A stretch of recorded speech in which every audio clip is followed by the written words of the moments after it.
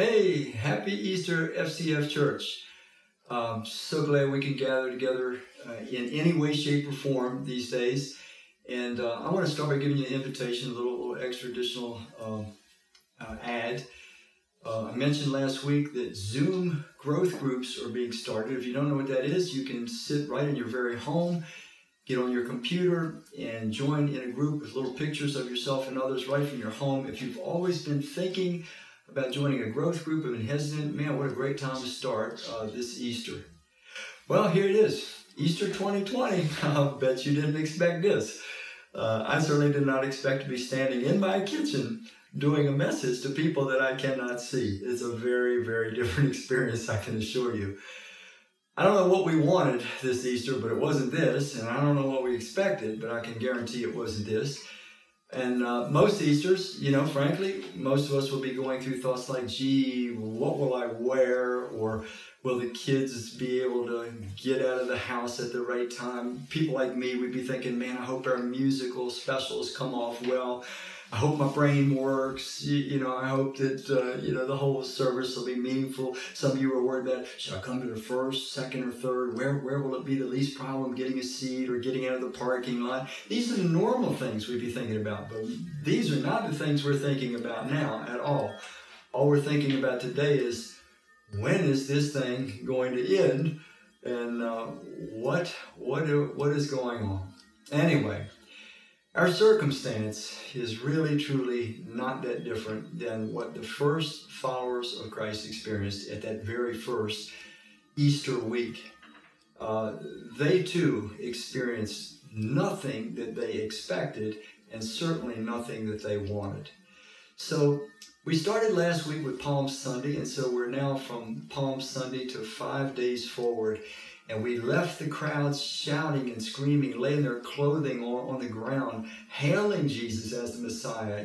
Blessed is he that comes in the name of the Lord. Hosanna in the highest. Save us now to the utmost. We go from that to a very different scene. Just 5 days later, nothing that the disciples wanted, and certainly nothing that they expected. Once again, bear with me. You have to understand that even Jesus' own disciples, though he had taught them extensively, they still held on to that confused notion of what the Messiah, what the Christ would do.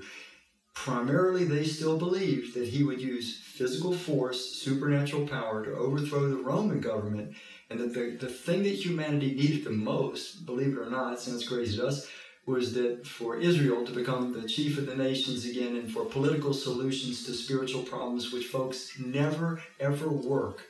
And so here they were, and here we are in a quite unexpected, unwanted set of circumstances. Let's go back and let's just revisit the whole storyline. And I'm going to take you now to Matthew chapter 27. And I'm going to pick up after Jesus had been arrested in the garden. And many of you recall that no sooner was he arrested, his disciples very quickly deserted him, abandoned him. And he's left alone, treated as a common criminal. He's dragged into the high priest. And so I'm going to pick up reading in chapter 27, beginning in verse 21. So this is after they had finished with Jesus at Caiaphas, the high priest. They beat him up terribly there, beat him with their fists. They then took him to the Roman governor, Pontius Pilate, and the governor asked them, verse 21, which of the two do you want me to release for you? Remember, he said that he released a prisoner on the Passover each year for them, and they said, Barabbas.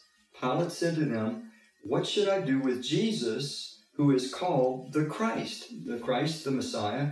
They all said, crucify him. He asked, why? What wrong has he done? But they shouted more insistently, crucify him. Now pause for just 1 minute. 5 days earlier, they're laying down their cloaks, perhaps some of the same people. They're saying, Hosanna in the highest.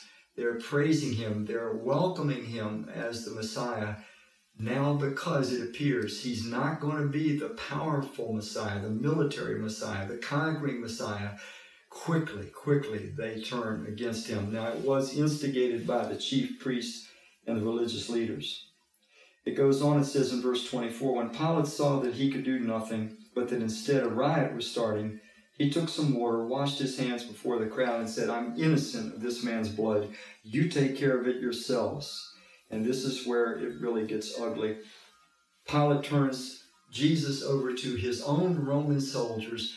They whip him, and this was probably the typical 39 lashes of flogging, which could leave you in really bad condition. Then they put a robe on him, they take a staff, they put a crown of thorns on his head, they slap him and punch him continuously in the face, they hit him with the staff continuously in the head, and then they drag him on to be crucified. I'm going to pick up reading in verse 38, Matthew 27:38. It says, then 2 outlaws were crucified with him, one on his right and one on his left. Those who passed by, now listen to this, Jesus is hanging on the cross. Those who passed by defamed him, shaking their heads and saying, you who can destroy the temple and rebuild it in 3 days, save yourself. If you're God's son, come down from the cross. In the same way, even the chief priests together with the experts in the law and elders were mocking him. He saved others, but he cannot save himself. He is the King of Israel. If he comes down now from the cross, we will believe in him. He trusts in God. Let God, if he wants to, deliver him now. Because he said, I am God's son. The robbers who were crucified with him also spoke abusively to him. Let me drop you to verse 50 and 51. This gets to the end of it. Then Jesus cried out with a loud voice and gave up his spirit. Just then the temple curtain was torn in two from top to bottom. The earth shook and the rocks were split apart. Just a word about the temple curtain. This thing was extraordinarily thick. It was many layers, and it was torn from the top to the bottom, symbolizing that it was a divine occurrence, that God was saying, no longer is there any barrier between God and man. But this means something more than what most people think it means. It means that now in Jesus crucified, the universe, the angelic universe, the human race can finally understand the heart of God. The veil has been torn. When Jesus was crucified and died, that's when the universe could see once and for all, this is what the Almighty God is really like. He is sacrificially devoted to those that he creates. His almighty power is nothing to be feared. It is something to be cherished because it's only used for good. The veil is torn. The revelation of God in fullness was complete in Jesus dying on the cross. Let's pick up now and read the more familiar portions of this Easter story. We go to Matthew 28. Now after the Sabbath, at dawn on the first day of the week, Mary Magdalene and the other Mary went to look at the tomb. Suddenly there was a severe earthquake, for an angel of the Lord descending from heaven came and rolled away the stone and sat on it. These stones, we'll talk about it later, were enormous. His appearance was like lightning, and his clothes were as white as snow. The guards were shaken and became like dead men because they were so afraid of him. But the angel said to the women, do not be afraid. I know that you're looking for Jesus, who was crucified. He is not here, for he has been...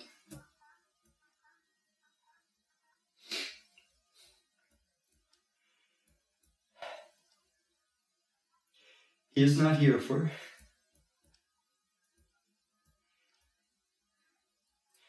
he has been raised, just as he said. Come and see...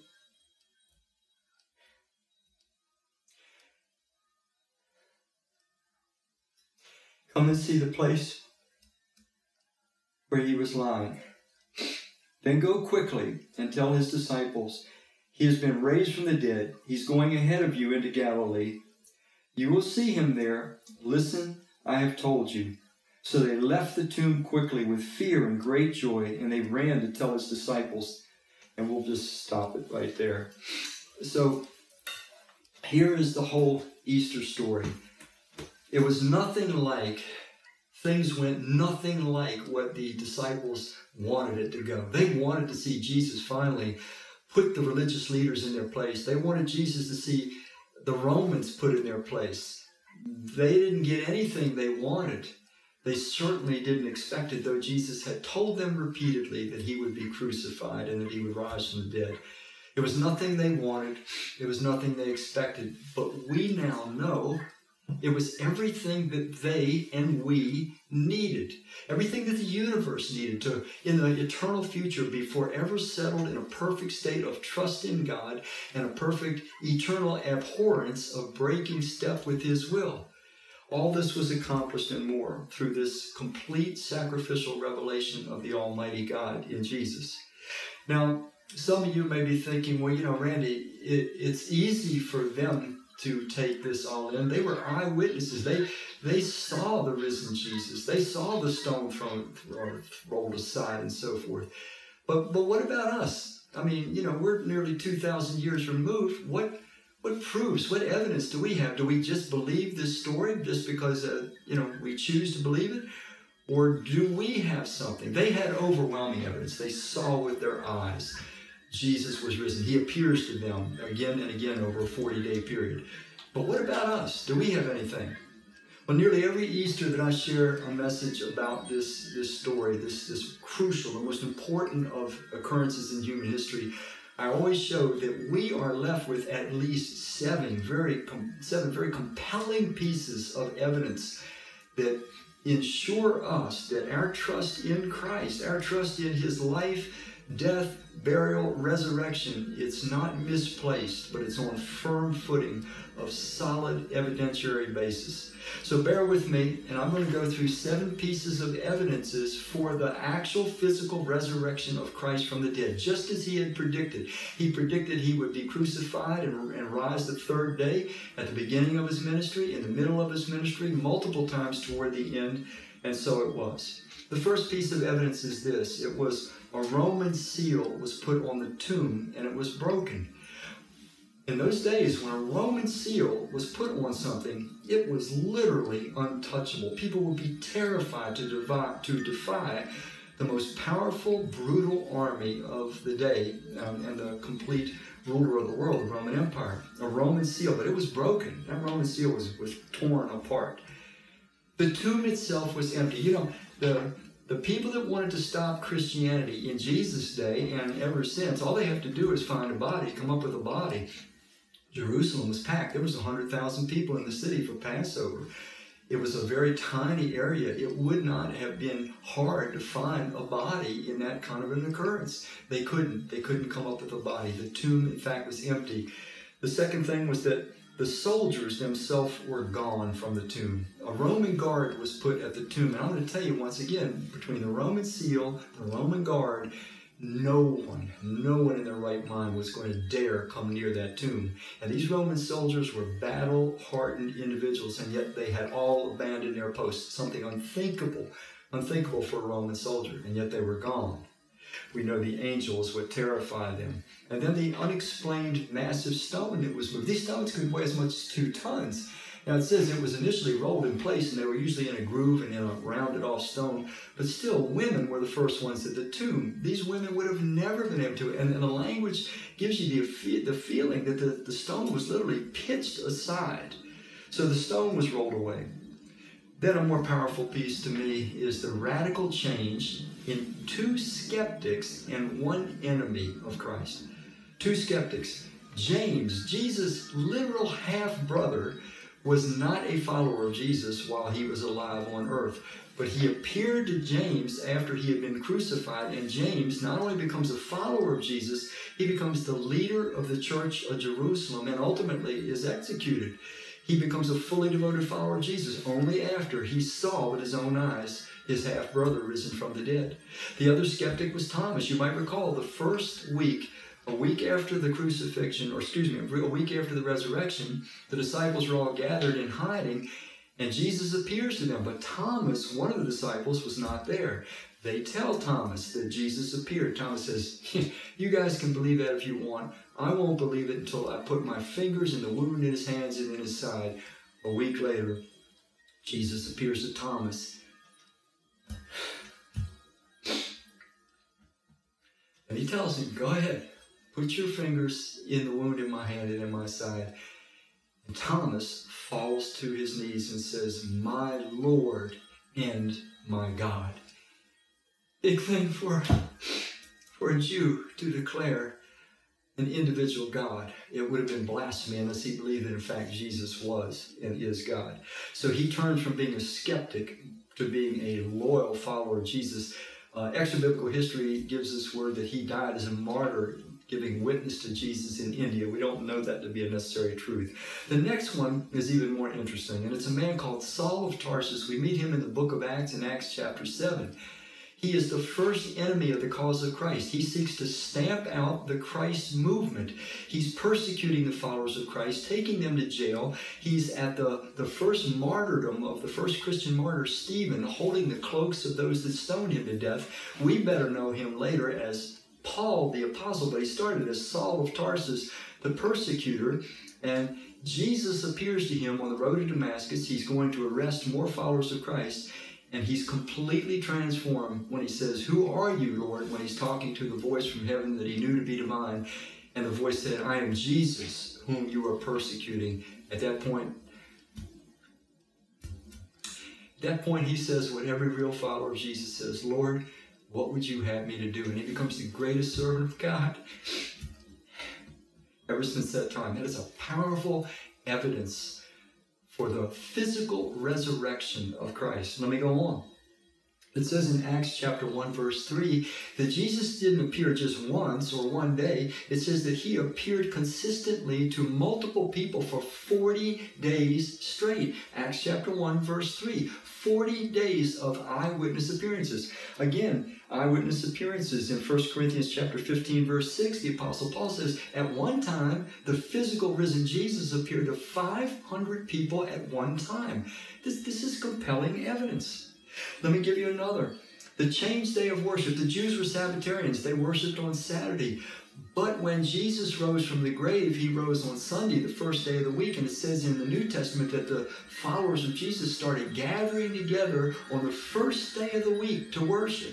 Now, some of them still were gathering at the temple on Saturday as well, but soon the movement became a first day of the week movement. For a Jew to stop observing the Sabbath was something unthinkable for a Jew to do, unless they knew that Jesus indeed was the Messiah, the living creator of the universe who had risen from the dead. And then finally, ultimately, the transformation of the disciples. Remember when Jesus was arrested, they all abandoned him, they all ran. Peter denied him 3 times that night. But after they saw Jesus risen from the dead, these men spent the rest of their life testifying to everyone they could, everywhere, under all kinds of threats, that Jesus indeed was Lord and Savior. And they called people, small and great, to turn to him, to put their trust in him and become his followers. They never feared again. Extra biblical history records that most of them experienced a martyr's death. So the transformation in the disciples, and I'm just going to add this, the transformation of millions, myself included, ever since, everyone that's put their trust in this Jesus who reveals the sacrificial love of God on the cross and the mighty power of good to rise from the dead. Everyone that's put their trust in him and become his follower continues to be transformed and become new people, people of the third day, people that learn to wait on God when nothing goes the way we want it to, when nothing goes the way we expected it to, when nothing goes the way it should have gone, when nothing goes the way it could have gone. Where were the people? The people that 5 days earlier were shouting, "Hosanna, Hosanna in the highest," laying their coats on the ground. Where were they when the shouting mob was saying, "Crucify, crucify"? Why was it when he was hanging on the cross and the religious leaders were mocking him? Why didn't anybody, why didn't all the thousands that he had healed or fed, why didn't one stand up and say, "Stop this. This is the best, most beautiful life the planet has ever seen"? It could have happened, it should have happened, but it didn't happen. It wasn't what anyone wanted that was true to Jesus, and it certainly wasn't what any of them expected. But I know now, and you know now, it's exactly what the human race needed. It's exactly what had to happen. There had to be this sacrificial unveiling of the character of God, without which we would have lived in guilt and fear and shame and distrust. The barriers between us being reconciled to God were too great. We had to know he was safe. We had to know that there really was forgiveness. There really was an open-armed God, a loving God, a forgiving God that was a restoring God to any that would just return to him in trust. All that could not have been accomplished with a conquering Messiah. It could only be accomplished with a sacrificial Messiah.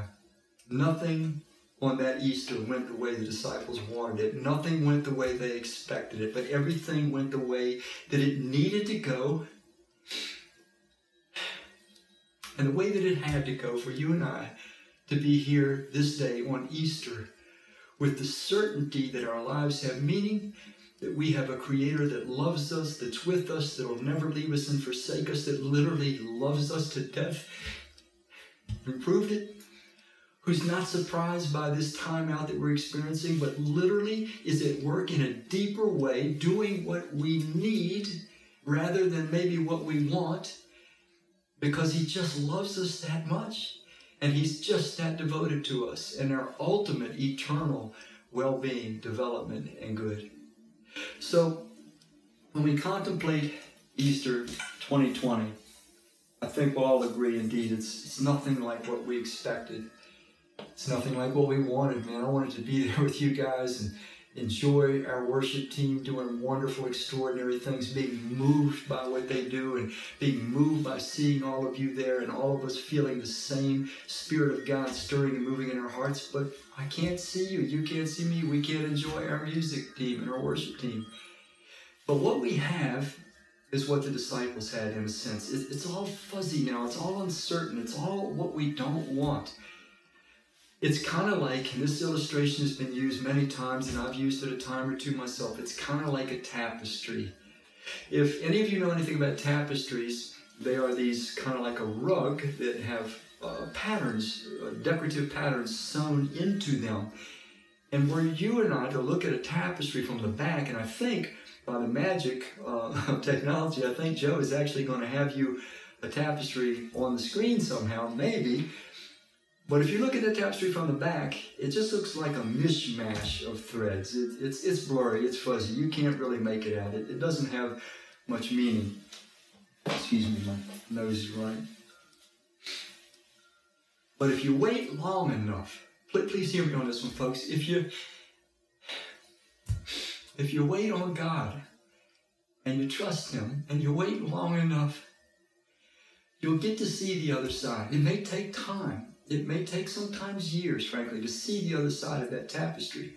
But when that tapestry is flipped around, you know that that time when things were going on that you didn't understand and you didn't want them, and they weren't certainly what you expected, you will come to see that God was doing something in you, in me, in his churches across the world that was needed, something that had to be, just as he was in the sacrifice of Jesus on that first Easter, so he is doing today what we need and what has to be done in us, in his churches, so that he can then prepare us to work through us for the time to come. We're going to come out of this season. God's going to give us another time. I have convictions about that.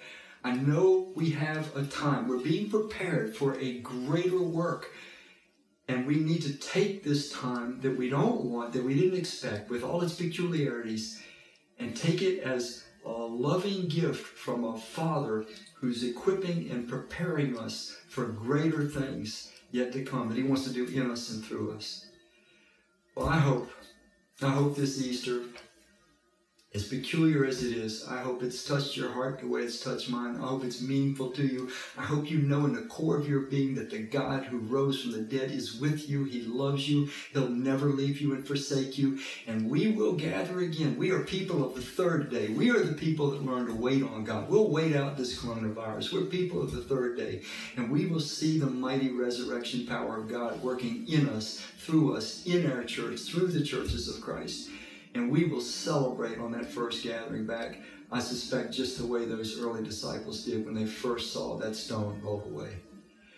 Thank you so much. Thank you so very much for gathering together in all of your unique home settings. I hope the Spirit of God has blessed you the way he's blessed me with reflections on this Easter. Let's pray and let's just seek God together. Our Father and our God, may you refresh us and cause us to recognize we are people of the third day. But we don't live on Friday. We don't live on Saturday. We live waiting the promise of the resurrection. We'll wait as long as we need to wait to come out of this present trial, and we'll trust you in it, and we'll trust you through it. And we know, we are confident that you are doing a wonderful thing, a needed thing, not what we want, not what we expect, but what we need and what has to be. We pray and worship you this Easter, our God and our King. May your kingdom come and your will be done soon. Lord Jesus, in your name I pray. Amen. FCF, thank you so very much, and I can't wait to get back in your very presence, hopefully sometime soon. Have a wonderful Easter. Goodbye now.